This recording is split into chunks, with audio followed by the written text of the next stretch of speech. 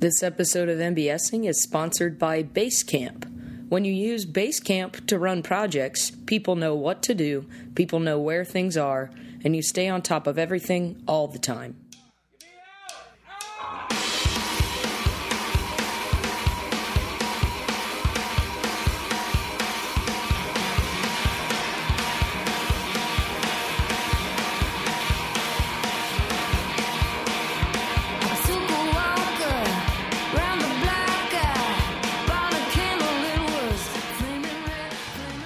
Welcome to MBSing. I'm your host, Mary Beth Smith. My guest today is my good friend Trevor Martin of sketch group O Theodora and various other roustabouts around Chicago, at least until September anyway. He told me right before we recorded that he has plans to relocate to LA in the fall, which he, I believe, references during the podcast. He and O Theodora just had their last hurrah here in town, and he's going to go out there and continue to work with one of the other members of that group. So it seems like a hell of a plan to me. He's a super funny guy, and I'm really glad I got him on the show. And to talk about such a fun topic, it was so funny trying to really nail down what to call it, because Trevor doesn't really like prank people. He really just likes to mess with them, and I think we get into the depths of kind of what that means, and it's so funny and interesting to me anyway to hear him talk about how he draws the lines between what he does and who he decides to mess with and what he thinks he gets out of it, and such things. It was really, really fun. I told him this story after the podcast, and he couldn't believe I didn't tell it on air. So he said I should go ahead and throw it in the intro, and I plan to oblige. This is a story about mutual friend of mine and Trevor's, Nick Johnson, past guest of the show. I talk about him all the time. More recently than ever, I feel, but I don't know. Maybe it's just because I've seen him a lot and talked to him a decent amount. So, hi, Nick. I know you're going to listen to this. And I'm about to tell everyone how we fucking messed with you a whole bunch recently. Nick was in town to work on a project at his past job. And we planned a show. Nick was on Reagan with me, improv team that has since retired, hung up our hats. So we planned this get together, or we planned a comeback show, if you will, for his time in town, or at least that's what we told him. We sent him an email that we included our old coach on about the details of the venue, which was this Middle Eastern sandwich restaurant in way north in the city. It would be the silliest place to do a show. And we told him that we were playing with two other teams. We made up fake nicknames. Most of this was past guest and very good friend of mine, Ryan Ben's doing. He told him that the teams opening for us would be named Sticky Ricky and Dennis the Premise, and all the other details that he would need about the show, and if there's anyone that he knew that was coming to it, to send their information to Ryan so that Ryan could go ahead and put in tickets for them. And we had to keep the show on Facebook and off of Facebook and other typical promotion type venues because of the organization we were doing it in is between locations, and they didn't really want to confuse anyone with this little one-off show. Basically, we built up a lot of information just to pull off this silly prank, and Nick bought it hook, line, and sinker, sent an email, and was like, what's the dress code like? We did a bunch of bits. He was totally thought we were going to do a show. We get to the venue, we're all waiting outside because we really wanted to make Nick be the one to walk into this place and ask them where their event space was, fully knowing there was not an event space. But he was so damn late that we were just standing around outside for so long. By the time he got there, he was like, what are you guys doing? Where's everybody? And we were just trying to say as little as possible without giving away the ruse and still wanting him to try to to have to ask where this event space was. So we walk in this place where we had designated the fake show was going to be, and it looks like just a front for the mafia. I don't know how else to say it except that this place just like can't be selling only sandwiches, because I walked in twice, maybe 3 times, and every single time every person in the place looked at me. We're talking like 15 people all would turn and look at me every time I walked into the place. It was so bizarre. And this was at like 8 o'clock at night on a Friday. It was so weird. So Nick gets in there, we're all crowding around, we're all feeling super weird because everybody's looking at us. Nick is definitely sensing something's fishy, but we're all kind of dying to, like, you know, just let the ruse down. But we kind of make him sweat it out, and eventually, before we're able to ask anybody, he looks at us and goes, "There's no show. There's no show." And I thought he was figuring out the ruse, but he just thought that the show was canceled because we couldn't figure out, like, where anybody was. And so I just turned and I'm like, "Yeah, there's no show. We're fucking with you, buddy. Let's go around down the street." We booked a room at Lincoln Karaoke. We're going to be there for 2 hours. And he died. He thought it was hilarious. We couldn't believe... he couldn't believe we'd gone through all these lengths to just kind of poke fun at him. He reiterated so many times that he only packed nice dress clothes to be wearing them for the show, and then he had to continue to wear them for the whole rest of the night. So that he was, like, angry about, but just enough that it made it totally worth it on both sides of the equation. So that's my own foray into messing with folks in recent memory. Sorry it was so long, but it's a good one, right? That's pretty good. He thought he was going to do a show. Instead, he hung out and sang karaoke with his friends for 3 hours. The guy loves karaoke joints. You know what else he loves? Improvising, so he would want me to plug some shows. Thursday nights at 8 at the Annoyance Theater. Fishbowl. Come, put your Annoyance student ID in the bucket. You might get chosen to play, or you can just come and watch. It's a great show. This Sunday at 7 o'clock, the Nerdologues will be hosting our monthly event, Your Stories. It's kind of like an open mic storytelling / you can do whatever you want kind of thing. It's cool. It's super fun. I'll be there. That's at the Offices of Cards Against Humanity, 1917 North Elston, Chicago, Illinois. Very special announcement. Super jazzed about this. 7 p.m. on May 3rd, we will have my second ever live MBSing recording at 7 p.m. at the same office, 1917 North Elston here in Chicago. There is a theater space there, the Cards Against Humanity Theater. My guest will be employee and events extraordinaire of Cards Against Humanity, Trin Garitano. She will be talking to me about her love of Parks and Recreation. As any past listener of this show probably knows, that is also a deep love of mine. Were I to ever do MBSing, that would be my topic. Thus, I am very self-indulgently inviting Trin to be on the show for this, what's the word I'm looking for? Milestone. And we're going to do it live, and it'll be a total celebration of parks and of MBSing. And I can't think of anything I want more than just to be able to share that night with anyone who thinks that sounds like a good time. I think it's going to be a total joy.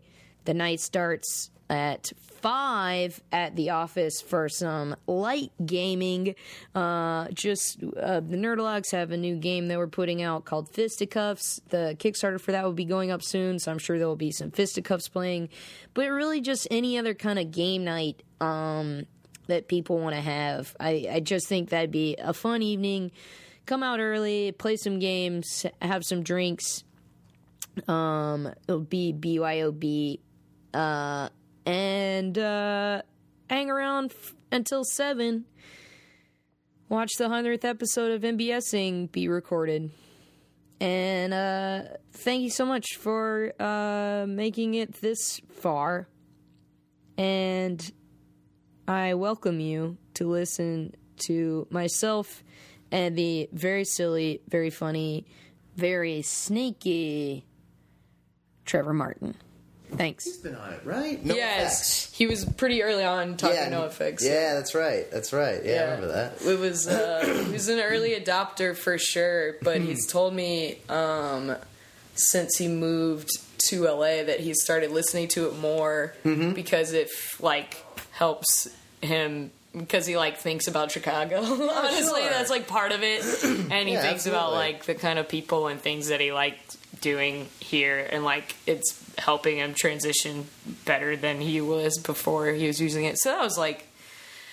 Nice. Kind of tooting my own horn a little, but it was really nice. It was really, really sweet. You just changed gears to, like...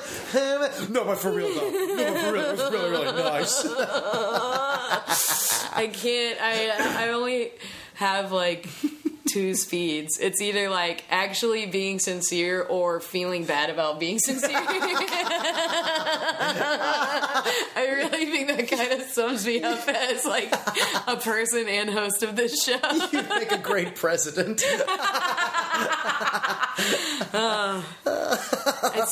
It's funny because I was thinking to myself the other day, I've literally never even thought ever once in my entire life, oh, I should run for president. And I was like thinking to myself, is this because I'm a normal human being who like isn't a sociopath who knows that would be the most thankless job in the world?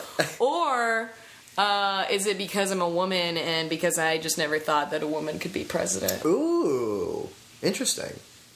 I don't know. Did you consciously think that at any point in your life, like growing up, or like think to myself, "Oh, I wish I could be president." No, women can't be president. Or just that thought, of like even if it's like on the playground of like women can't. Everybody knows, right? I don't know. I don't think so. But like, it kind of goes back to that question of like. Yeah, but is it because it's all underlying and systemic and I don't think about it, but it's still actually in my thought processes? I don't know. I don't know. We got onto this because you told me that Trey would make me a good president. I was like, where did this start? Oh, God. I went from just talking about how great my own podcast is to talking about how I could or could not be president. We're here on MBSing. Mary Beth is my guest today.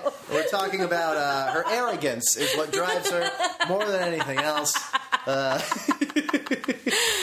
tell me, how does your arrogance and your narcissism just inform your work? I'd say the origin of my arrogance was my own conception, not even my own birth. Because I truly believe, I'm going to start my political platform here. I believe that life starts at conception. Oh, God. Oh, no. This is awful. Welcome to MBSing. My host today is Trevor Martin. And his topic is about how my topic is my own arrogance. Yes, I'm going to talk solely about how arrogant you are. I'm not going to let you get a word in edgewise. No, Trevor's topic. Oh, I mean, that kind of falls in line, though. Trevor's topic is pranking people, messing with people. What's the word I'm looking for? Putting a feather in their cap. Is that appropriate? Doesn't that... Yankee Doodle? I think that means giving someone an accolade.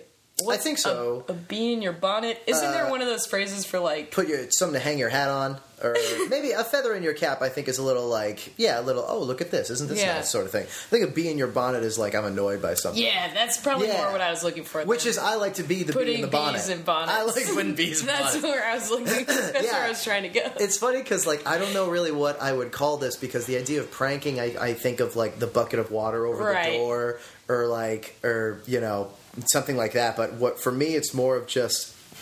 needling people? Yeah! Needling. Or doing things that make people think...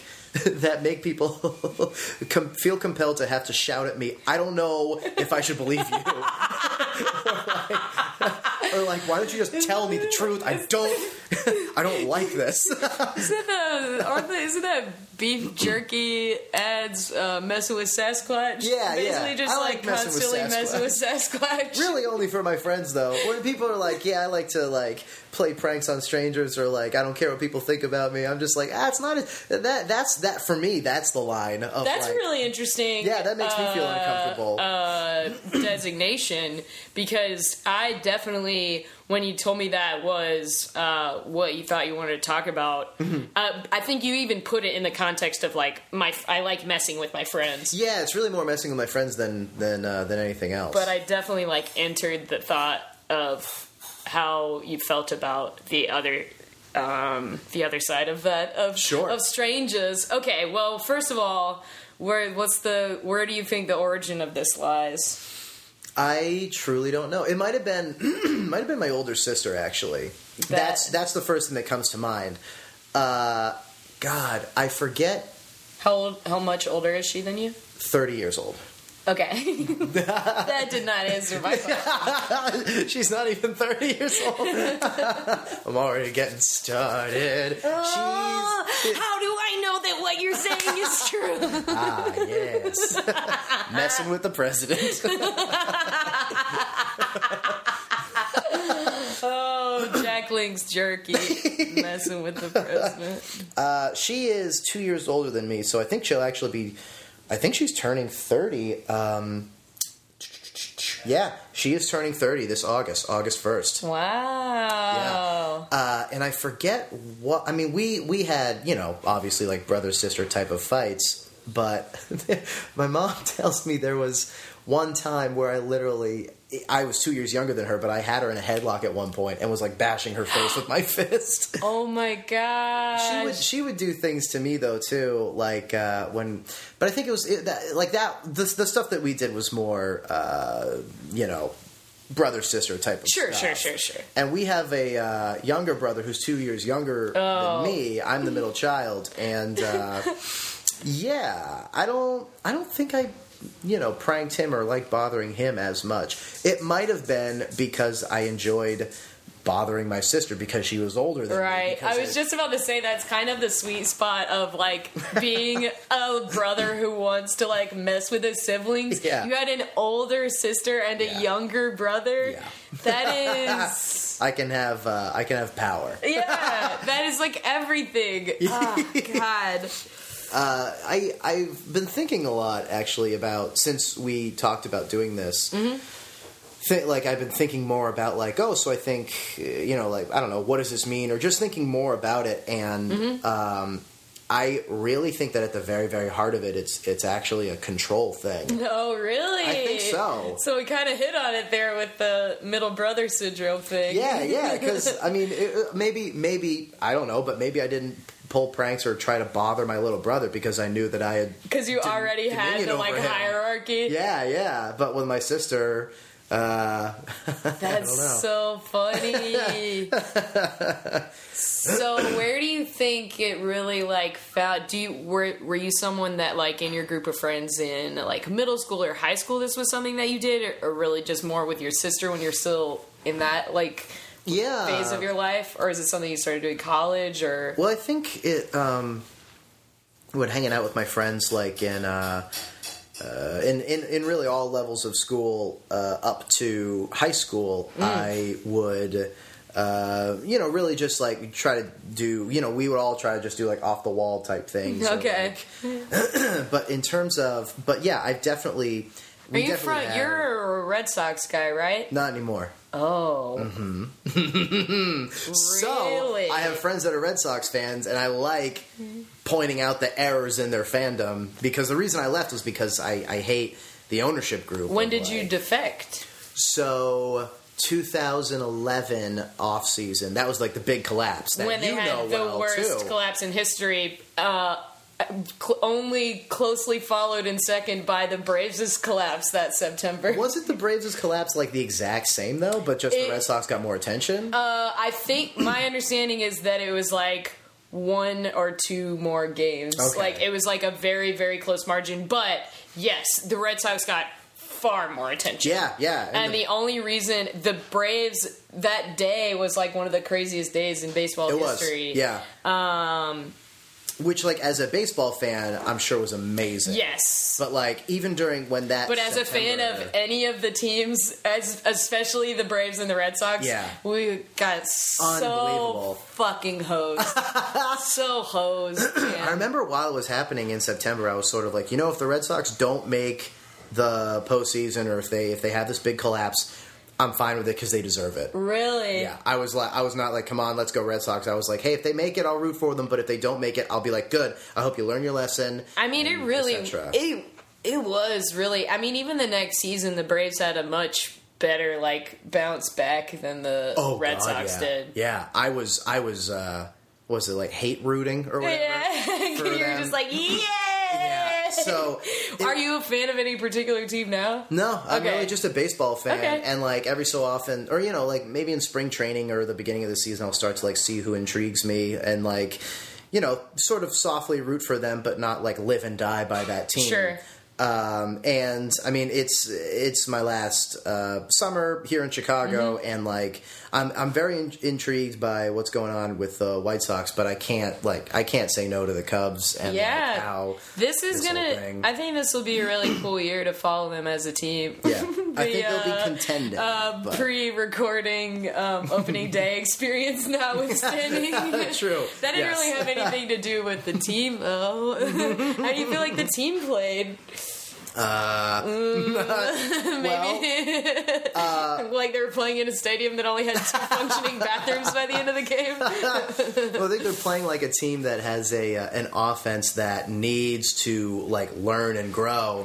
So those are going to be like the biggest growing pains. And outside of John Lester, like Jake Arrieta and I think it's Jason Hamill are they're good. They're good pitchers, but I think they're going to need someone else if they want to be like serious contenders. However, I didn't realize until I was like, you know, listening and reading about baseball stuff the other day, but John Lester can't throw to any base from the mound.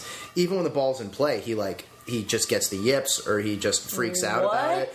The last time he's like not a fielding pitcher, period? No. The last time he threw to first base to make a pickoff move was April 30th, 2013. That is bizarre. Yeah. So it's crazy that they didn't run more. Especially for him to be such an elite pitcher. Yeah, he had an ERA that was like, I think 2.4 or something last year. That's nuts. Yeah, so I don't know. So like there's still some improvements that need to be made, and it's not going to be quite so easy, but I think it'll be interesting, and then they'll hopefully grow and build on that next year. But with the Red Sox, after that collapse, it wasn't the collapse that made me say, all right, sayonara. Done. But it was how everybody reacted after that. Yeah. Because there were those news stories about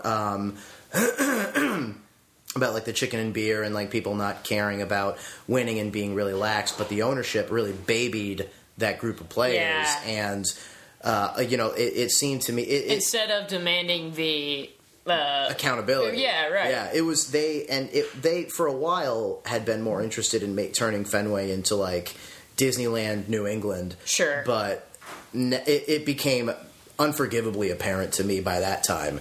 And so I was like, all right, well, I'm gonna root against them, and I'm not gonna be any team.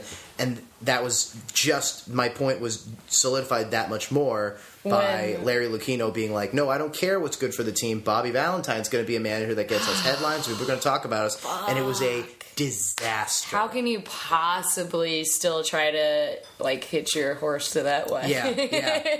There was one time, too, where it was like, yeah, it's not just the owners, because so Johnny Pesky died, and the funeral was during the 2012 season, and he's like a Red Sox legend, and all of his contributions were, or not all, that's stupid, but like a lot. He like sort of had a rebirth as a Red Sox icon after he retired, as just being an ambassador for the team or for the game or whatever. Sure. And he just became as worshipped. most like more like franchise / like looked up to your Stan Musials or something. So he died, and like 6 Red Sox players went to his funeral. And they all like said they were busy, or I think it was even a day off or something. And then a lot more of those players went to a a Josh Beckett bowling tournament for charity or something. So hard to watch. Yeah, so I, especially with that, I was like, and yeah, I still hold those grudges. Like, yeah. especially because they hardly anybody said that they were sorry, even for the postseason. Like Josh Beckett, the worst of the worst to me, was like, he was asked point blank, like, do you think, would you go back and change anything? And he was like, really, the only thing that bothered me was that that information got out of the clubhouse. What happens in the clubhouse stays in the clubhouse. What? And I'm like, you were given a silver platter to apologize and make yourself look better, but instead you're just being so stubborn. Is there anything you want to say about it? Mm-hmm. Yeah, nobody should have known what we were talking about. What? It was, yeah. Instead of being like, we were in the wrong, or even saying, maybe we shouldn't have done it as much, he was like, yeah, he's bogus, but he's retired now, after he threw a no-hitter, but whatever, fine. Throw a no-hitter against the Phillies for the Dodgers, that's fine, whatever. Look like a fat Jack White, I don't like you, Josh Beckett, if you're listening. And that ain't no prank, bitch. That's the real deal. I ain't messing with you.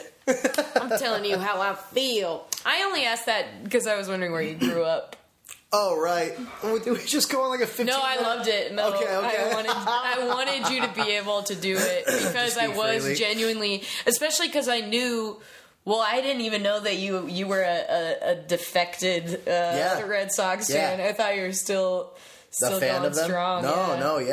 And I mean, so watching the 2013 postseason and World Series was kind of tough and weird. Yeah, I can't imagine. Yeah. Because you still were like, no, don't win. What I ended up doing was in my head, the way I justified it, when I was like, hey, what I would love is the Red Sox win the World Series, and then the ownership is like, hey, this team is not going to be worth any more than it is right now. We're going to sell the team. Right. And of course that was a stupid thing to think. Right. I mean, they've made some weird, huge moves in the offseason this year. I think it'll be it'll be interesting to follow them this year. This is probably going to date this whole thing, but I just found on the train today they re-signed Rick Porcello to, I think, like a 4 or 5 year extension. No way. And he hasn't even pitched for the Red Sox yet. It just makes no sense. That's crazy. Yeah, like people are picking There's so many things like that. It's like, why are they paying Pablo Sandoval so much money? Yeah. Like, he's not worth what they're paying him. It's for the amount that they're paying, not for the amount in years that they're going to be paying him. Right, for sure. They for some reason were in last place, and then they could have ponied up the dough to keep Lester, but they lowballed him so much that in spring training of that year, that it was like, it made it much less likely for him to re-sign anywhere. Yeah. So and they were even talking. There was early talk of like, they'll let him go as a free agent for like a year or two and then try to re-sign him. But I think that's under the bridge too. You can't. Yeah. The Braves are already talking about that with Jason Hayward, and I'm just like, guys, let's just like worry about this like rebuilding quote unquote thing that we're doing right now, and like not talk about getting back the players that we unloaded to get to the point that we're at. But anyway, did you grow up in Boston? Yeah, I did. I grew up in Massachusetts. To be fair, that was one of the things that you considered talking about as a topic. Yeah, so I'm actually glad that you got, that we got to talk about it. I was like, this would be a great podcast to be on. It's so fun. What are things that I'm passionate about? Baseball and Batman. Taken. All right, well. Andy Junk, if you're listening, I'm going to fight you. That was one of those things where I was surprised it had gone as far as it did without anyone choosing that. Mm-hmm. And then since he chose Batman, like 3 people have said, I totally would have talked about Batman. I was like, well, nobody did for like 70 episodes. So it's on us. It really is on us. Come on, guys. If you really were a Batman fan, you would have wanted to make it happen. You just Google podcasts and see what I can get on. What is this, a gardening podcast? I can make that happen. Talk about Batman. And if you're Kevin Smith, you just start a whole podcast about Batman. Yes, yep. I remember after Dark Knight Rises came out, I listened to that podcast. Fat Man on Batman? Yes, is that what it's called? And the episode was literally him telling his friend exactly what happened scene for scene in The Dark Knight Rises. And without his friend having seen it? Yeah, but his friend was like, I don't care. Like, he did not care about it being spoiled. And, like, sounds awful. He was so passionate about it, and there were like 4 times where Kevin Smith like started to cry, like talking about it. Oh my god! He just got so choked up in the emotion, and like there would be times to be where fair, I'd be like, that wow. movie made me cry when I was watching it. Oh, because of the Bane accent. Oh yes, that was I can't understand what he's saying. I'm just so frustrated. I feel helpless. No, I'm a pretty like free movie crier. Crier? I've cried freely in movies. Alien, like Alien or Aliens? No, just like Mars Attacks. You cried? Are you trying to think of me trying to suggest like an absurd movie that I would have cried at? Well, didn't you just say you're an alien movie crier? Oh no! I cry freely in films. Oh, I'm but then I thought you said you're an alien movie crier. I don't think so. Maybe you said avid and I misheard it. Maybe. So I'm like, you mean like I was like, Ridley why are Scott's you Alien? specifically naming all these weird... It was just a misunderstanding. Why can't I understand? This is just like when I was trying to understand Bane. Why did they put a mask on Tom Hardy's face? No, I'm just easily moved. I easily buy into things. That's great for me to know. Oh no! And when they're presented to me in film, not in real life. I'll just make a movie that it's fictional, but I'll say it's non-fictional. I'll film Buck Lepard with his shirt off and be like, "This poor boy is malnourished." I would weep. I would weep for that boy.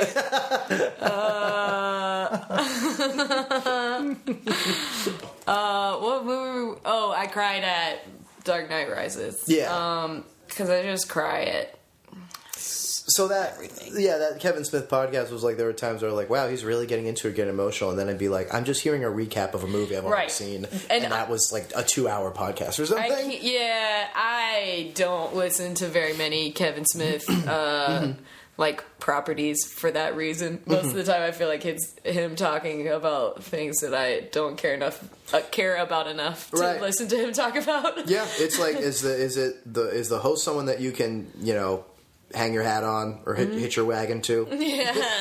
Put a feather in your cap. And also, is the subject, whether it's the guest's life or whatever they're talking about, is that interesting to you? Because if it's not, then you're just listening to like they might as well just be listening to just people mumble into microphones. I do think that's a really important distinction on both counts, and it's something that's been, as podcasting gets more and more accessible for people to be creating it and for others to be listening to it. And as I reach the point where I'm get tired of things I listen to all the time and look for other things. I don't know. Okay. So when you're growing up in the Boston area. How long was that tangent? A good 10. All right. Welcome to the show, baby. I don't care. I'm too full of myself to keep this shit on track. Man, did you... Man, you got to hear this podcast I did with Trevor Martin. We went all over the place, but I was bomb as hell.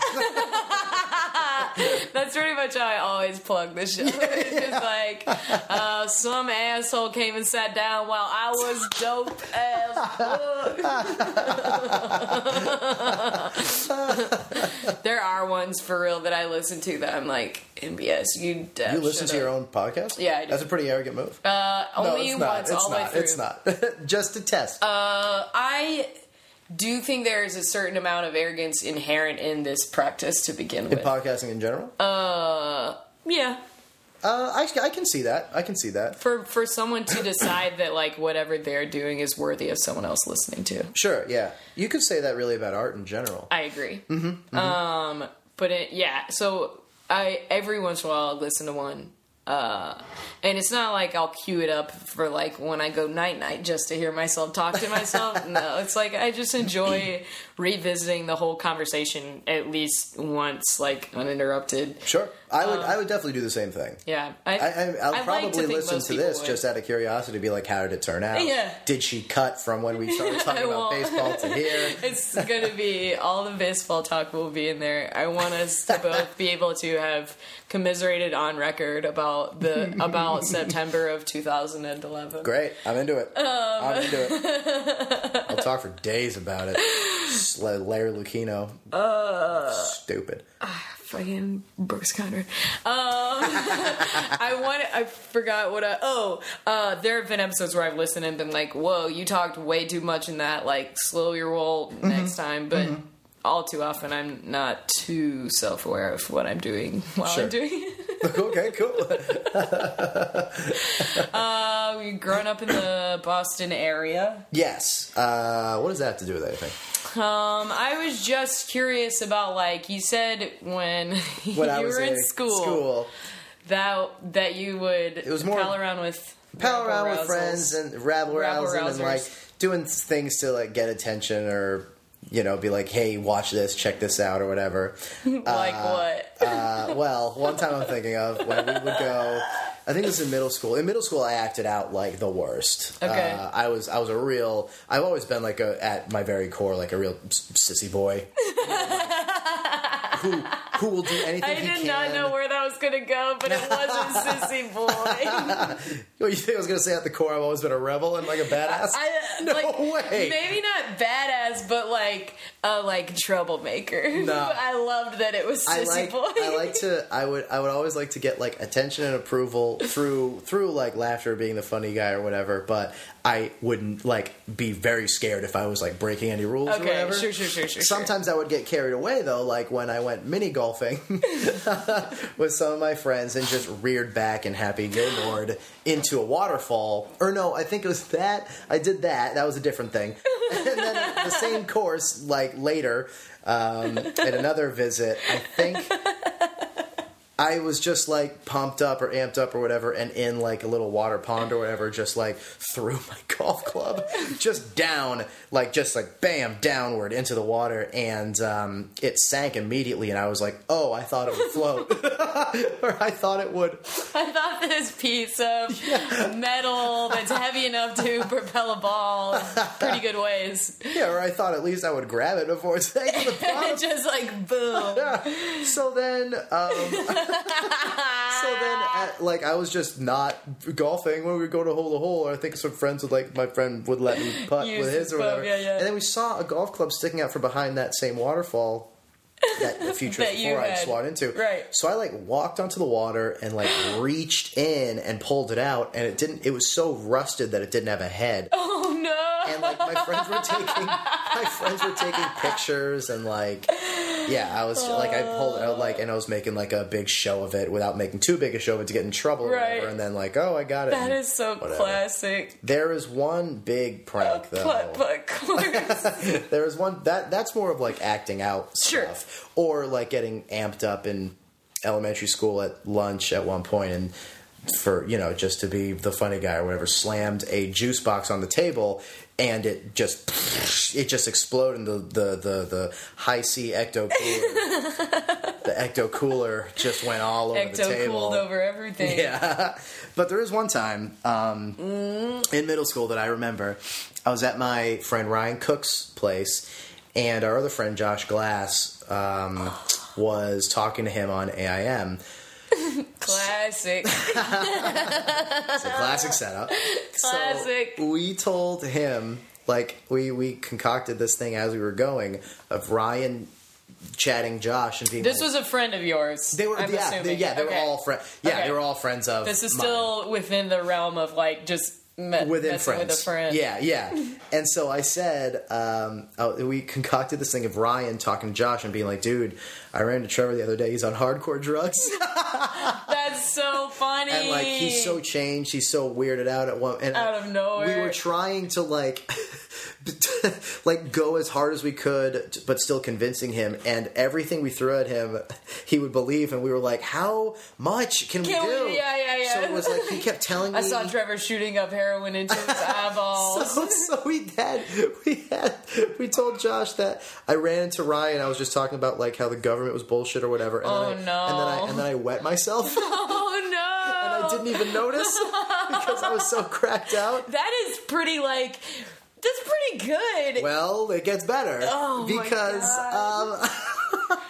because we went like later on.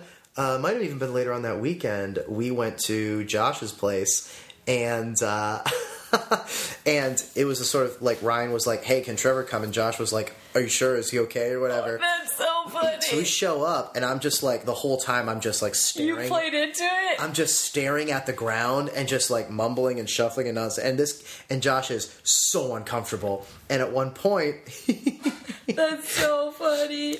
I do something where like out of nowhere I like throw something at Ryan, and he's like, "Are you serious?" And I'm like, "Fuck you" or whatever. So Ryan's like, "Can we talk? Can we talk?" Oh, so no. Ryan and I go into this other room, and we're just laughing like crazy. That's so funny. Collectively get it together, and I come back, and like Ryan's like, I think Ryan was like, "Apologize," or "Do you have anything to say?" And I was like, "No."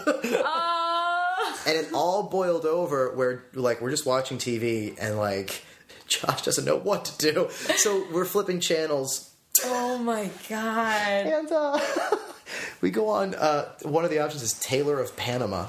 Taylor of Panama, the movie.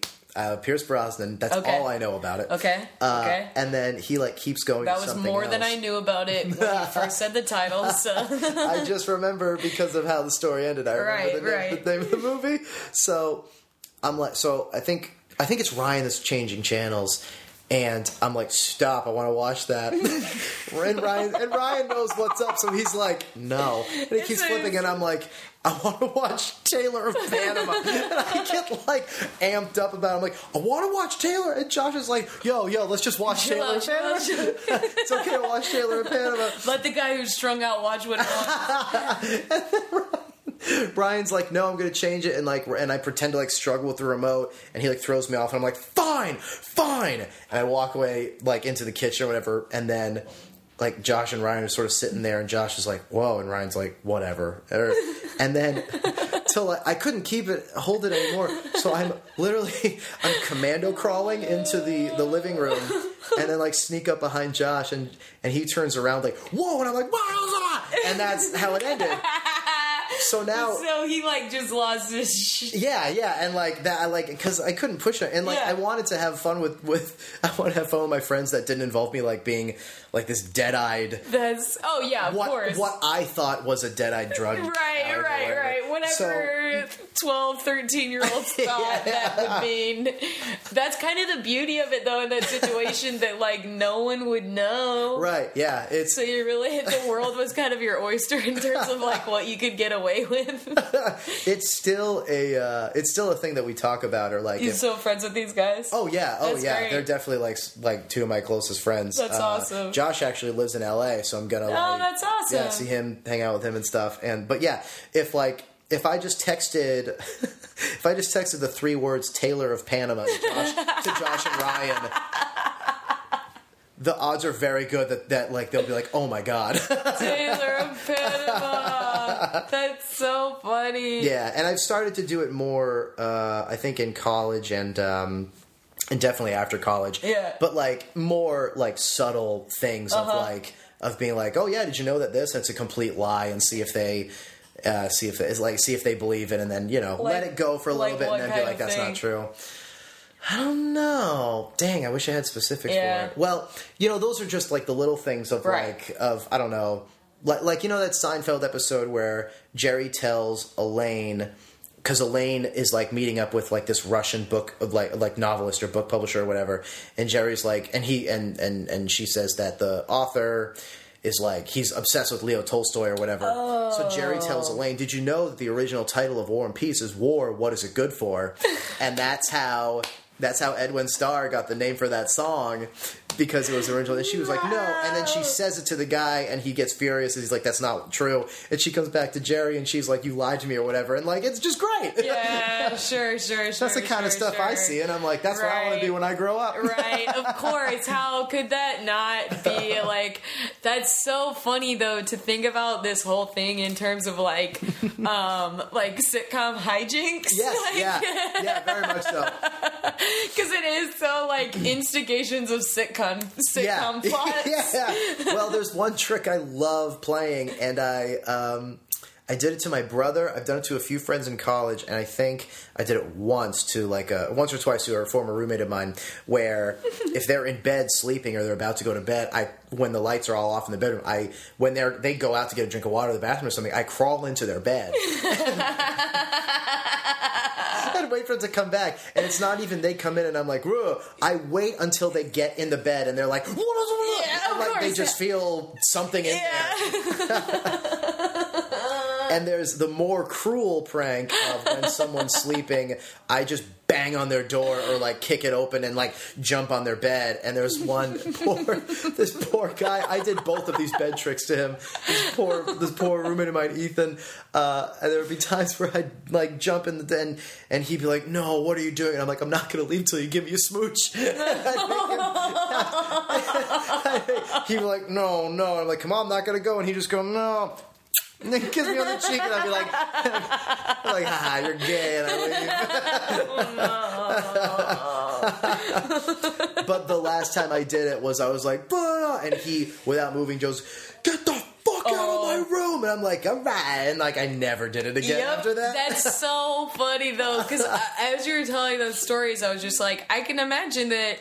Like, living with you or being friends with you after a while, either has to be this just, like, total understanding that you have, like, free reign to do shit like that whenever you want, or at some point someone just, like, snaps and yells the shit out of you. And, like, it's just, I imagine, especially if I've, like, played pranks like that or whatever, the experience of living with me is, like, you're in constant fear. Yeah, right. And I would understand hating that because I can dish it out like that, but boy, I don't like it. Totally goes back to the having control position of it.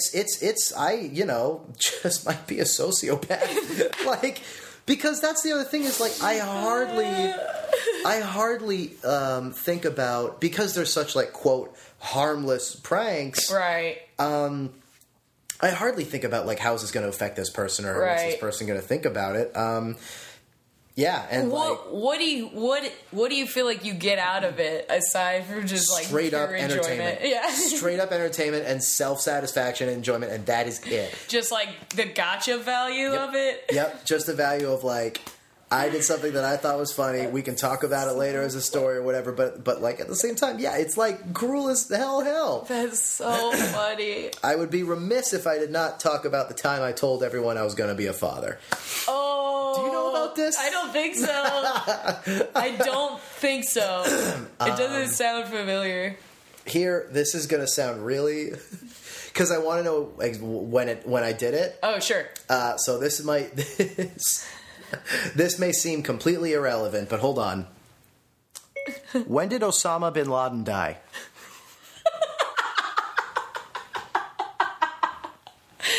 Osama bin Laden died May 2nd, 2011 at age 54. May 2nd, 2011. I was going to ballpark 2011, but I wouldn't have known what part of the year. So I just wanted to like...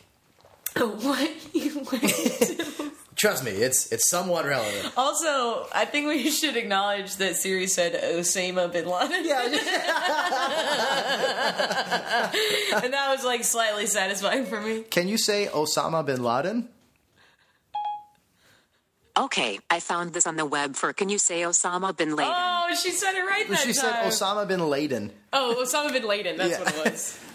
So anyway, I posted, I had this idea of like, I'll post like a really like long, sincere status about how like I'm trying to convince people I'm going to be a father. And literally I thought of it like that day? No. Okay. I thought of it like March or like coming around, like in like late March 2011. And I was like, well, I can't I cannot do this on April Fool's Day because everybody will know. Everyone will know, yeah. So I was like, okay, I'll do it I'll do it like May Day or early May. And then Osama bin Laden had to go get killed, and he's taking all my thunder, so I was like, all right, I'll do it another time. So, can't everybody talk about this other stuff? I'm not going to get as many likes on my status. So I can't do it then. Stupid. I just love that. Like, I think, well, first of all, obviously, you're acknowledging that it's, like, hilarious and absurd that actually entered your thought process. Yeah. But second of all, I think it makes it just even more absurd that you waited full months. Yeah. Oh, yeah. I've definitely waited months. Perhaps even years for like one idea. Not even like a prank thing, but like, this is digging your hole deeper for sociopathy, I think. Yeah, but yeah. I'm a real good planner. I have no problem with having a reminder in my phone for like, years. Do this prank. Yep. I saw a reminder recently that I put in my phone that said, and I'll explain after I read exactly what it said. It said, eat jalapenos. It's been a while. I don't remember setting it. I barely remember setting it, and it's because I developed a jalapeno allergy. But I've recognized since I developed it that, like, stopping eating altogether, and then every once in a while, if I eat them, I don't have any adverse effects. Sure, because they can change sometimes. Yeah, right, so I think I was just, like, contributing too much to my own allergy, but... At some point, I put in my calendar, I think it's June 30th of this year, eat jalapenos. It's been a while. And I was like, oh, no. It's going to be a big day. So those are the comparisons that we have to future events in our lives. You try to convince people that you're going to be a father. So you waited. I did convince them. You waited until after May passed. I waited on Mother's Day. Osama bin Laden. When is Mother's Day? Like mid-May, usually. Okay, yeah, then it was that. So I posted a long status. You can look at it on my timeline. Mother's Day 2011. Whenever that day was, that's when it was. And it was a long status. I was like, I've made mistakes, but like I'm gonna. Can we pause and I look it up? Yeah. All right, I'll pause and look it up. Trevor couldn't find the post on the air, but I found it afterwards because I'm sneaky like that. Trevor Martin on May 8th, 2011 at 12:30 p.m., 12:28 p.m. to be precise. I don't know why I rounded. It says, Trevor Martin has made mistakes but is ready to take responsibility for them. This has been, without question, the hardest week of my life, but I have accepted this and am ready to move forward. I am not ashamed, and I will be there for both of the new girls in my life. I am going to be a father. It's up there. My phone wouldn't let me find it, but it's up there. But anyway. Maybe we can try looking on a desktop later, because sometimes those mobile applications... They just pick and choose. But anyway. Anywho.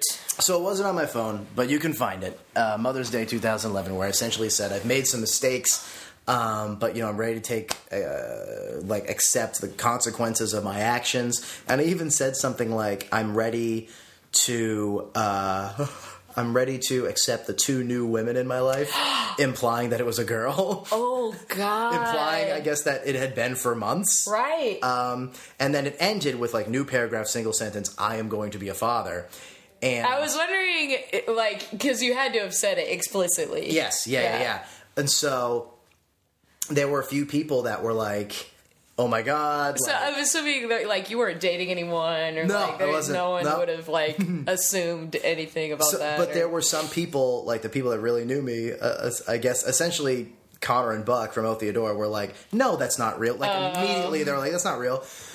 So a few people had commented, dude, so happy for you, if you need anything. Sure. And then Buck actually commented, I'm going to be a dad too. I'm playing Daddy Warbucks in the production of Annie, blah, blah, blah. So funny. I deleted the comment, and I think I texted... you didn't want anyone to think it was a joke. And so then I texted Buck something like, dude, come on, or whatever. Yeah. But then some people...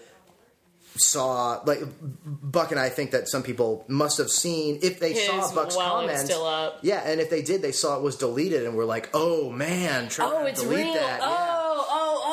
so that would contribute even more to people thinking it was real. And the dang. That's so funny. The policy that I had was if people called me or texted me, I'd string them along a little bit more and then tell them to keep it a secret. But if it was just a Facebook comment or whatever, like I wouldn't be you like, never don't tried worry. to correct someone. Yeah, so then that's so funny. I kept it That's going. like what a great like rule to set for a prank. I really think these things through. God damn it. So then at like I think like 11:50 that night or whatever, like or close to or maybe at midnight, I forget. I commented like thank you all so much. You're like this is a comment on that thread. Yeah. Thank you all so much. Your support means the absolute world to me, and it makes me it really fills my heart with pride. Especially because it also makes me feel bad because this was a Happy Mother's Day April Fool's prank. And then I posted the video, like the YouTube video of Porky Pig going, "That's all, folks." And so many people were so mad at me. God damn it. That's so funny, but also like in that Schadenfreude way of like you just get to watch people be so mad at you for not actually being a father. Yeah. And I think Will Russo especially was like, I was so excited to see you do improv with a little 13-year-old Trevor down the line. Yeah, a lot of people were angry. But like that's the sort of thing of like it's harmless, it's just silly fun. It's just But at the same time, like I can totally understand why people would be really mad about that.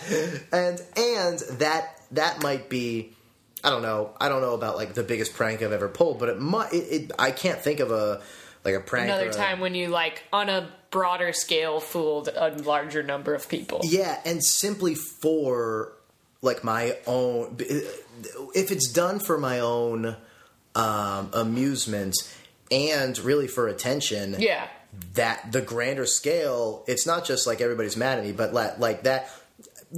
I very well could objectively been an asshole at that point. Yeah. Like, I may very well just be like, yeah, it's me sort of like pointing at myself and look at me out of nothing, completely organically. Yeah, that's fair. But I also think there would be plenty of people, especially in the like types of groups that we run with, who would just like encourage that to no end. Who would just be like, "Oh, Trevor, great bit, dude." Like, well, I would hope so. But yeah, literally, it was like I got an idea. It would be fun to do this. And, that's it. that's where my thought process ended, as opposed to, like, my family. Right. Yeah, that's what I was just about to ask. Like, has there ever been a time where you feel like you, like, attempted something with, like, a close friend and it was, like, touch and go as to whether, like, they were actually okay with what you had done?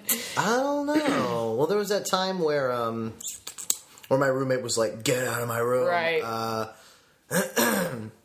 Yeah, I don't know, to be honest with you. I know there have been times that, like, try to make a joke, but it's like you realize after the fact it's in poor taste. Right. But in terms of, like, mischief or playing tricks on friends or whatever, I'm pretty much, batting 1,000. I'm pretty much the fucking man, like, you can't. I'm the coolest. I'm just the king. Did you know that? Did you know that I'm the king? I don't like to say it often. Oh, no. That's so funny.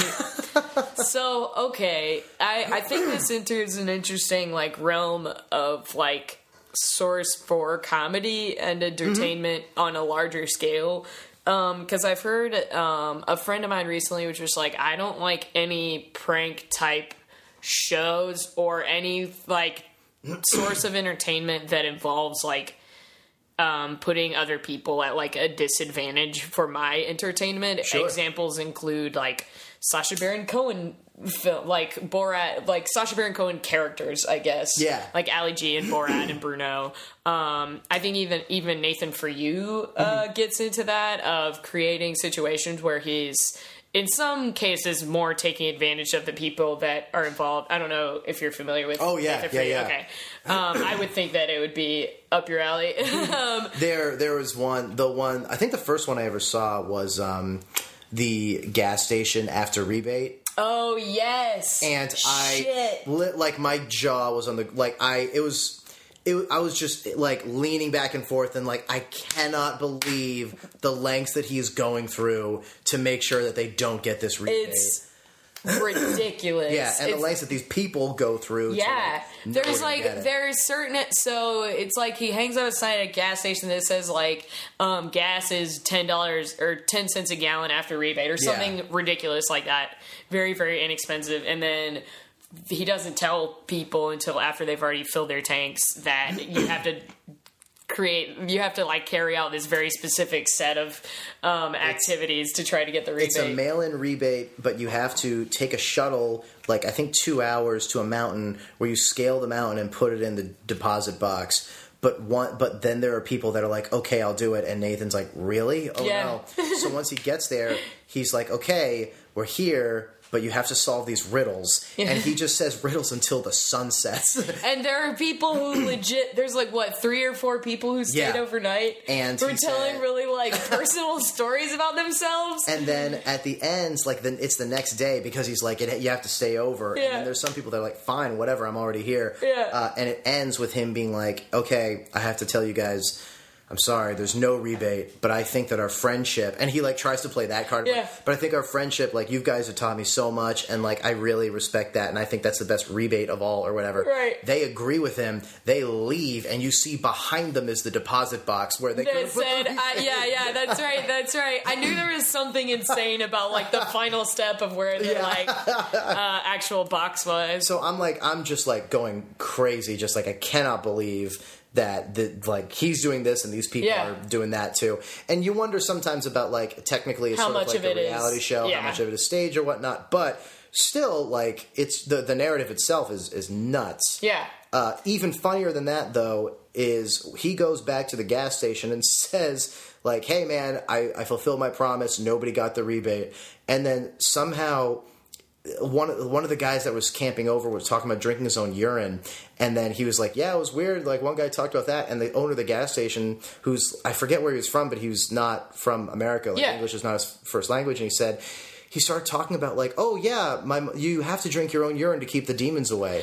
Oh, that's right. And Nathan's just like, what? Yeah. It's like, it's completely out of left field. He's so flabbergasted by this. It has nothing to do with the prank, but like, of course you have to keep it in because he's like, yes, you have to, or else you'll be very sick and like your family will be haunted and cursed if you don't drink your own urine. And he's like, this is... Yeah. So my understanding in like a podcast interview actually that I've heard of his is that like they try to write as much as they can of like what they are planned to do, but they also try to keep it loose enough that if something like that happens, where they're just like, oh shit, we gotta follow this lead, like then they just like change the plan of what the filming is. Like, have you seen the Ghost Realtor episode? Yes. Yeah. So like apparently going into that they did not have the intentions of like they didn't think that woman would actually have had like an experience with a ghost.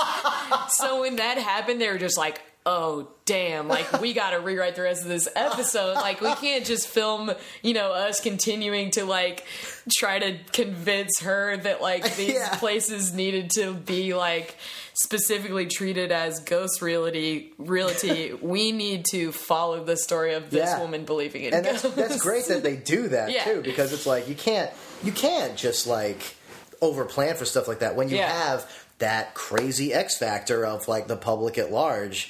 Those prank shows, I don't like hunker down and watch them, but like, I'm interested in them, and I definitely get a kick out of them, like, extreme Japanese prank shows. Sure. I remember Trigger Happy TV was a fun one. I've heard of Trigger Happy, but I've never watched it. There are some great ones they do of like, there's one, I think it was, I think this was more like a Japanese prank show instead of Trigger Happy TV. Oh, Trigger Happy TV was guys walking down an alley. It's a far, long distance camera walking down an alley, and then so like one of their trademark things for that show was like dressing up in like an animal costume, and then like an army of people dressed in animal costumes just start running down the street, like chasing, and the guy has to like turn around and run away. And another one that was so simple but I liked is guy pulls up at a traffic light, and another car pulls up behind him, and the prankster or whatever's in the front car is green, and the car doesn't move, and the car behind is like honking like crazy, like go. The guy comes out of his car and just starts yelling gibberish at him, like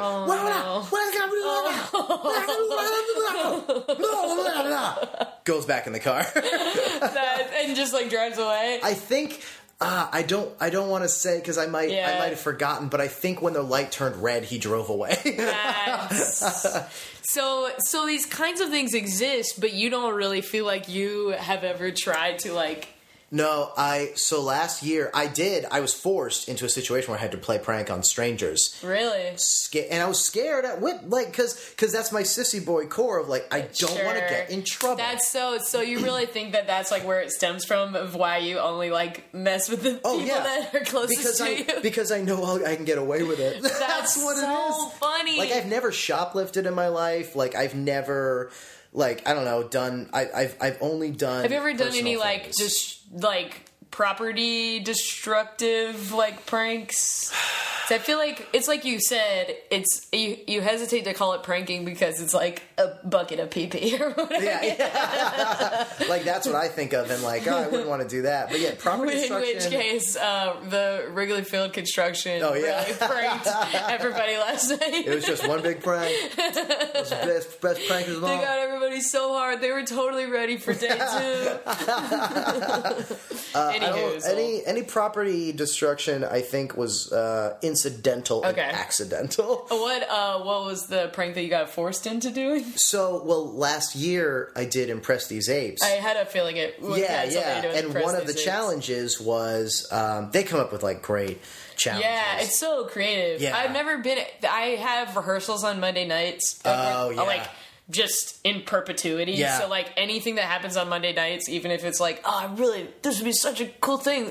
It just like I just like try not to think about the fact that I want to see it. But I watched a bunch of the like videos and stuff. I watched you try the video of you trying to get over your fear of cats. Oh God, yeah. That was another non-fictional thing. Yeah. That challenge was filming yourself going in a montage going from zero to hero, and that's right. And everybody did like things of like, I'm gonna, I'm feats playing of strength or something. Yeah, or like I'm playing like this person that can't dance or can't get a lover and then like get one or whatever. Right. But my thing, I guess I didn't think that. It could be fictional. I get. I love that. But I was why thinking, not? yeah, and so I like for some of them, not all the challenges. I got the idea before I left the stage, and for That's awesome. And for that one, I was just like, I know what I have to do this. And try to get over my fear of cats, and I did, which is the craziest thing. You really do feel like you're. Oh yeah, I'm much better around cats now. That's crazy. And like they said, I forget. I think. But it was, you're also, we should say for the listeners, horribly allergic to cats. Yes, I am. Okay. The video. It's not like he just like doesn't enjoy being around them. Right. Yeah. It also makes him physically like eyes swollen and sneezy and such. It's awful. Yeah. But yeah, I can like pet them now, pick them up and stuff. Wow. But and Impress one of the these apes judges and better your life. Yeah. I guess if you consider that. One better. of the judges was even like was like, so you're not afraid of cats anymore? And I'm like, yeah. And they're like, really though? And I'm like, yeah, really. Sure. Okay, because it was a big risk. That if the montage ended with me being like, well, still hate them. Yeah, right. But one of the other challenges they did was for each of the 8 contestants, they brought back a different previous contestant. Oh. And each previous contestant had selected or had made 3 options, and it was selected for them out of those 3 a previous challenge. Oh. So my previous contestant was Claire Kelly, and she chose prank video. Wow. And man, it was so nerve-wracking. Yeah. The first person that we pranked turned out to be I think turned out to be a police officer. Oh, what? Who was off duty. How? Wow. It just turned out that way, and then oh god, it was, and I don't know. The prank was I don't know. It was a police officer. It just was. Like, it was like, all right, here's our first mark, and then she shows up, and the prank was we had like we made a table as if we were like selling cookies. And two of my Planet Town guys, Nate Holney and Will Russo, were they were each in a car around, and they were filming from the windows. And we had the Planet Town microphone, which is like almost the exact same thing. Super similar to this, yeah. Yep. We had it on the table, like under some stuff to pick up the sound. Which is a super easy thing to do. It was just great. So we had the table as if we were like selling cookies for charity or whatever. She was like, hey, when a passerby came by, she was like, hey, I'm really sorry, I need to go to the bathroom. Is it okay if you watch this table? And then she leaves, and then I come out in a ridiculous outfit. I'm like, where's my mom? And they get freaked out, and as the more like they like if they try to leave. What outfit was it? I was in. Come on, this is essential to the story. I was in first of all, there was a sailor hat, like a Navy sailor hat. I held a handful of loose spaghetti, cooked spaghetti, and a stuffed animal in the crook of my arm. I was wearing like a leotard with the shorts cut out from a previous thing I did for Apes, where like it was up to like my upper thigh, so you just saw like all of my legs, and some music festival shirt or whatever.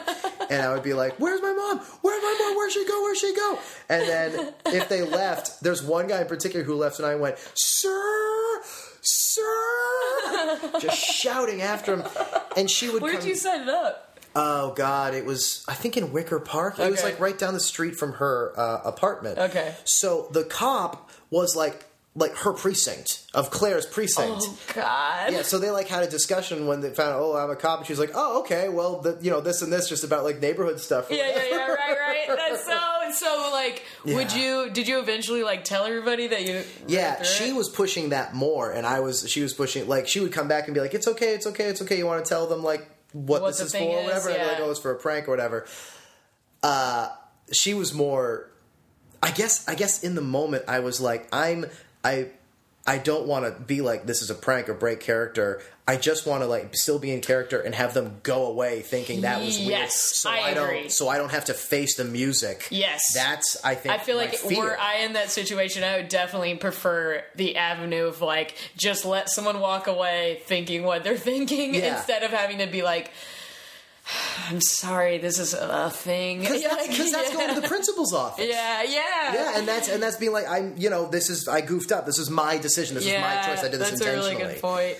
It's easier to ask forgiveness than permission, as the old saying goes. And halfway through, we mixed it up, or I mixed it up because it was like not getting like some people were just leaving immediately. Where I would come out instead of being like, "Where's my mom?" Oh no! I would come out and be like, man, are you serious? Did she leave again? She's not going to the bathroom. She's going to smoke a cigarette or whatever, and like get angry and but still like in the same costume. Yeah, in the same exact costume. And at one point, which almost like that kind of makes me laugh even more. The idea of you being like genuinely working in conjunction with this other person. And at one point, it's really funny to me and my friend Brandon, who helped make the video.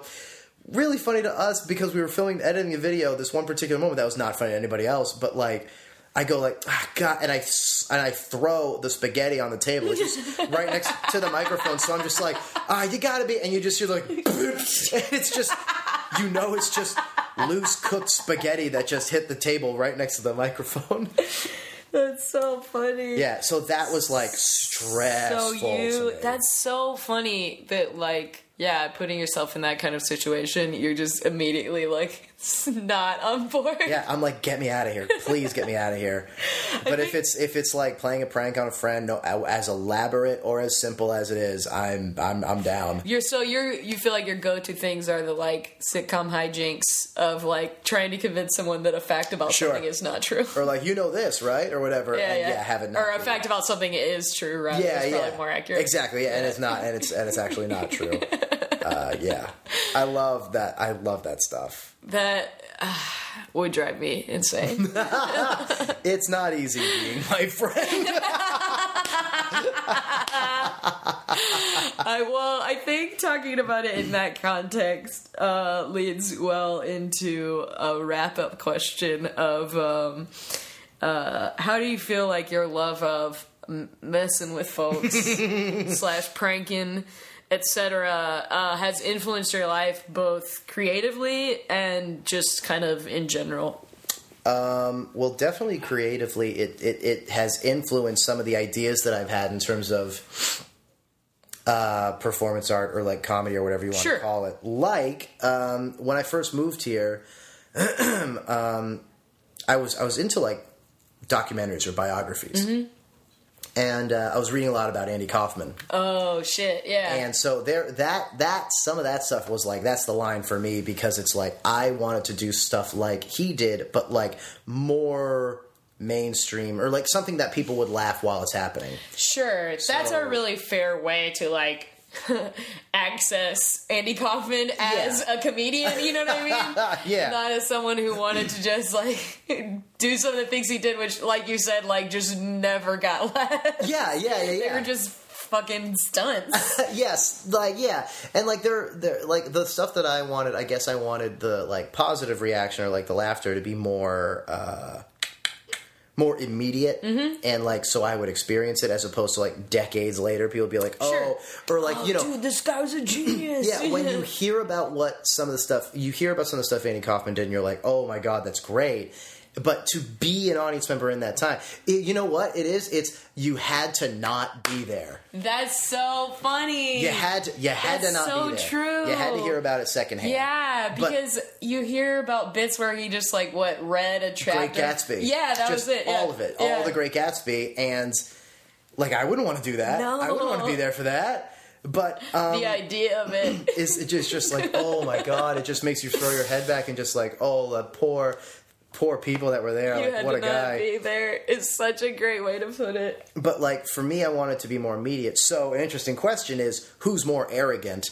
Is it me or is it him? Where he's doing it and like for no laughs, and I'm like, well, I want laughs out of it. Right, but and he's doing it for the sake of the like, well, you know, who can say exactly what he was doing it for? Yeah. But in your mind, as an outsider, especially also as another performer, you see it as like, oh, he's doing this for like the story of what this bit is. You know what I mean? Yeah. Or maybe just to see what happens. Yeah, too. I guess that's fair. Yeah. Which is a way less like egotistical way to look at it from his standpoint. Yeah, I guess. Well, maybe not. Yeah, I don't know. But regardless, it is strange. Yeah, for sure.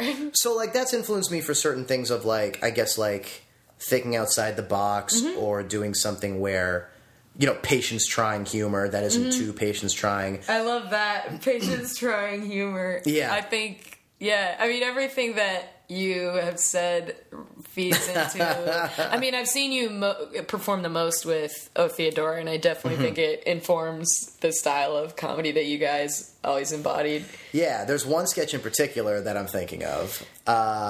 And we almost had it in our final show, but we had to cut it for time. What sketch is that? It's called Gay Parents. I think I've seen this sketch. Really? I think so. I could be wrong. You may have seen Sketchubator. We did it one year at Sketchubator Chicago Sketch Fest. I think so. It got the biggest ovation, I think, of anything we've ever done. That's the best part of amazing. that being that when I first pitched it, everyone hated it. Really? Especially Connor and Lisa, I think.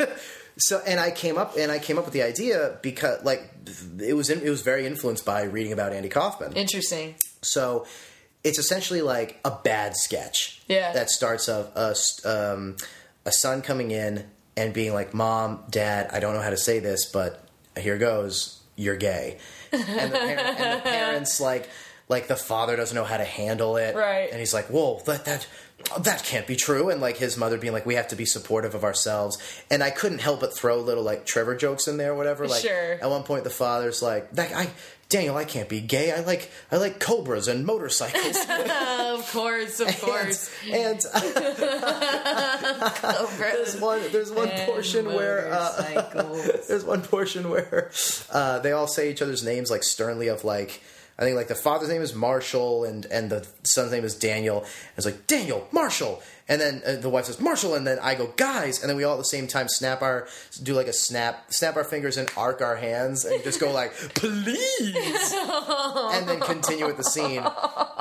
But it's like a 1.5 minute maybe like terrible sketch with like weird like why did that happen isms thrown in there, and then it ends with Daniel, we're your parents, and if we're gay, well, we'd be fools not to accept that. And the mother says, we're going to be here for us no matter what, okay? The son goes, okay. And then they all hug as the Pretenders' I'll Stand By You plays in its entirety. So after like a minute or a minute and a half, you hear I'll Stand By You start to finish, and nobody moves. That was the original. I would remember if I had seen that. That was the original draft, and and then we changed it to like make it a 3-parter where the music swells, and then on the first chorus they hug, and then as the chorus is ending, the lights are fading, and then there's like this little key change or whatever, and the first verse starts up again. The lights come back up. And they bring it back up. Yeah, that definitely punches it up a lot on all accounts. Just like and then the audience is like, oh, it's back, and then like, you know, one of those things which I love, and I feel like if you can do this, like, oh, I have so much respect for you of making it go to not funny to back to funny again. Yes, agreed. Oh man, I love that. I love that. I think, as speaking of Sketchabator, I feel like Cool Table did that with their Sketchabator sketch this year, and it was in the first weekend of Sketchfest. It was basically just like there were like 3 or 4 people on stage in a scene, and one person broke the 4th wall like almost immediately and was like, oh man, are you really putting me in position in this sketch, man? And they just like broke, and it was like, ugh, like it's kind of like what you said. It just like started out as like a bad sketch, set it up with a fake bad sketch, yeah. And then they had like 3 or 4 people as plants in the audience. They had asked one of the workers of Sketchfest, the tech guy in the tech booth. Brian Peterlin? They got Peterlin involved, but they also got, like, the guy who was Brandon Price, who was hosting the whole night involved. Sure. Yeah. And they got, they Skyped someone from the group who wasn't there. Like, but everyone had this, like, almost the same monologue about, like, anger. And, like, as they kept adding each person, it just, like, was destroying. That's like, great. It brought the whole fucking house down. It was like, I think it really was. I think it went to not funny anymore because it was like, ugh, we get the bit. But like,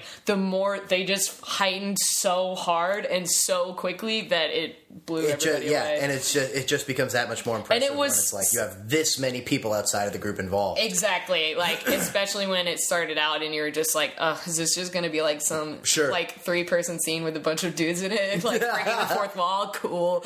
But like, it was so not that at all that it just like destroyed. And the only reason I bring that up is because I think it both like did the thing where I think it got to the point where it just wasn't funny anymore and then was funny again. Yeah. If nothing else, definitely just like amped way up really quickly. But also, got that, how did you phrase it? Like, seeing what you could get away with without it being annoying. Like, without like, getting in trouble. Testing the patience of the audience. Yeah. It definitely at some point like tested the patience of how many of those iterations people were willing to sit through.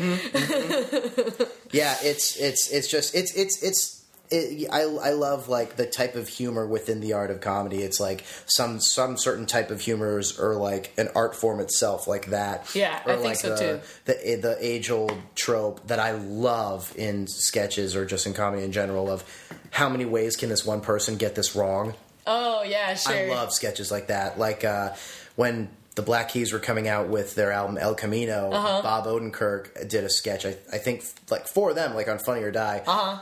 Where he was filming a commercial, like a used car commercial, and like all he's supposed to do is say this brand new El Camino, and it rolls in. But the guy driving the van, Roger, I think was his name, like never did it right, and it's just it's that I just love it when it's done well. It's so funny to me, and on top of that, having Bob Odenkirk be the straight man to just be like at one point just goes like, "Yeah, Roger, wrong man." Like the way he yells is just. I cannot recommend that sketch enough. It's so good.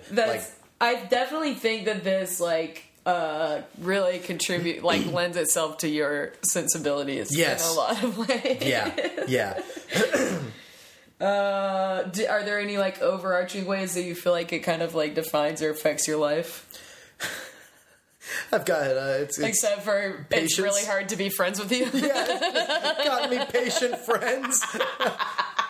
I do think there's something to be said though for surrounding yourself by people who are also at least on some level amused by that, or at least like you enough that they yeah. And there was one time I think I was saying I think it was my friend Willie Appleman who when I at one point, I made fun of him when he came in a room or whatever, and he put his arm he just right up on me, put his arm around me, and sort of jabbed me in the sternum, completely with the joke.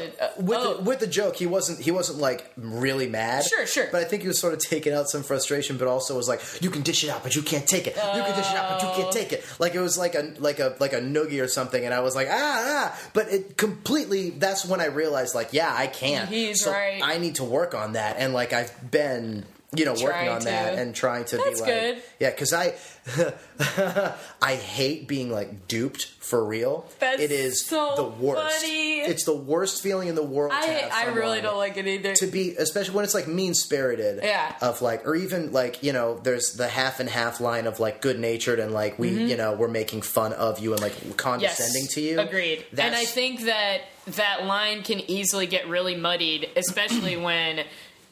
People that you know pretty well are involved. It's wait, am I are you laughing at me or with me? Right. I think is really what it can and it's come tough down to. because when you look as attractive as I do too, people will want to do it out of spite and jealousy, and it's well, okay, do you really like me though as a person? Does that get in the way of your judgment? So the whole thing is really just a friendship test. Yeah. Do you think that's what it is? Is that you're is that I'm super hot? Yeah, it's that you're so attractive that your level of messing with people is to just confirm that people still want to be around you because you're so inordinately attractive. Just a gorgeous man. That's something I like to do too, actually, which I haven't done in a while. Of just throwing in and just continuing with the conversation of just being try not to have someone call you on it, right? Yeah, of just I'm talking and all of a sudden of my father who's in prison, but blah, blah, blah. And because the moment of seeing people's eyes be huh, and they realize it is great. That's also a good test of someone else's personality of whether they're actually one heard you and actually interpreted what you said, or two are willing to not actually address that. I got one more story. Mm-hmm. Please. So when I was here in fall 2007 with Buck and the guy I mentioned, Willie, and we were doing comedy studies, a semester of Second City, a semester abroad. Sure, yes. When we were there, Willie told us about the Neo-Futurists and Too Much Light Makes a Baby Go Blind. Loved the show. Awesome and it show. was one of the very few times in my life where I saw something and immediately was super duper artistically inspired. Cool. And my inspiration was, we should steal this. So yeah, I mean, everybody who sees that show is shit, this is just the best fucking idea for a show. It's just so fun. Yeah. So we brought it back because we were juniors at the time, so we brought it back for a senior project of the three of us were going to direct it and do it ourselves. Where'd you go to school? I went to school Skidmore. Okay. So the idea was we proposed it for a senior project to do our senior year when we came back spring semester junior year, and to sort of show what kind of thing we were talking about, we did a little version ourselves called Too Much Trevor Makes the Willie Go Buck. Oh no. I loved it. It was great. Anyway, we got the show, and so it was cool, we got three guys, an ensemble of 6 would be great, so we held auditions for girls to make 3 girls, and everybody writes and performs, and if you wrote the piece, you direct it. Cool. on our callback list, we wrote, like, and this is something I've done before for callbacks. No. To write in the description of, like, because, you know, you have, like, the big, like, thank you, blah, blah, blah, blah. This decision's really hard, and then the list of names. So in the paragraph that's like, thank you, it's, like, in the middle of the paragraph, it says, this sentence is to prove to see who's actually reading this paragraph. And then one of the names was Robert Downey Jr. that we called back. So that's just, like, a funny thing or whatever. But our friend Lily Robinson, totally, we didn't call her back, but she got us, it was great. It was a great thing she did. We had our callbacks, and they were done. It was like, all right, great, thank you very much. And we let the girls out. And then she comes running in, holding the sign-up sheet, and she's like, I'm so sorry. I'm so late. Oh, I'm sorry. I know I'm late for this audition. My name's Robert Downey Jr. I'm here to be in the show. And we were like, That's such a good fit. Way to go. Yes. Oh, my God. I was so proud of her when she did that. Oh, my What God. a good play. Oh, my God. That's so funny. I think it's appropriate that it's at least someone it's almost like someone called you on a messing with them bit. Yeah, but it was great to, like, she's totally, like, in on the joke and made it her own and messed with us too for a little bit. Perfect. Yeah. Oh, it was great. Yeah. So when people do that to me, but it's like good natured or like a joke, I know I can't be mad or upset or sad. But if it's something of like, oh yeah, we all said we were going to the arcade and then we went to the movies and didn't tell you on purpose. That's some bullshit. It's like, good to know that nothing feels worse to me than that. Yeah. And that's not really the place where you're like Joshin would come from either, to like purposefully put someone out, like make them feel bad and left out. Yeah. And I think maybe my fear of that and hatred of that feeling perhaps plays a role in why I do it all the time. Like I have control of that thing I'm afraid of, but because I do it good-naturedly or something. I don't know. You're going to start acting like a cat or something. Maybe, yeah, because I hate him so much. This has been really fun. Yeah, thank you so much for doing it. Yeah, I'm sorry. I feel like we talked for way too long. Oh no, it was like it's right in the sweet spot. Okay, I've been trying to keep them between an hour and a half, and we're right between that. So. Okay, fantastic. We good. We nice. Cool. Whew. The last thing that I'll say is, Trevor, I love you, and I mean that. See, I'm being genuine, but you're not comfortable about feeling genuine. Do you though? I do. Every person that you bring on this podcast, you feel that way. In some capacity, yes. And I've been open. What does that mean? Because I can be open about the fact that, like, I'm just fucking with you. I'm fucking with you. But there are people who have been on the show who I'm like closer to, very clearly have a different relationship with. But I do feel like I love everyone who comes on the show. I was just messing with you. Then this was the perfect way to end the podcast.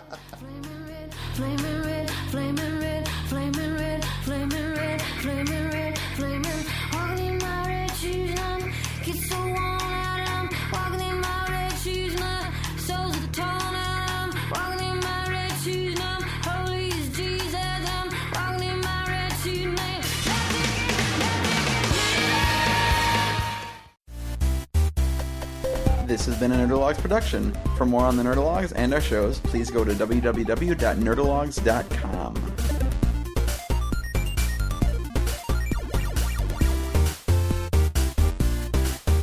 Thank you all. I am GrabBot23548X.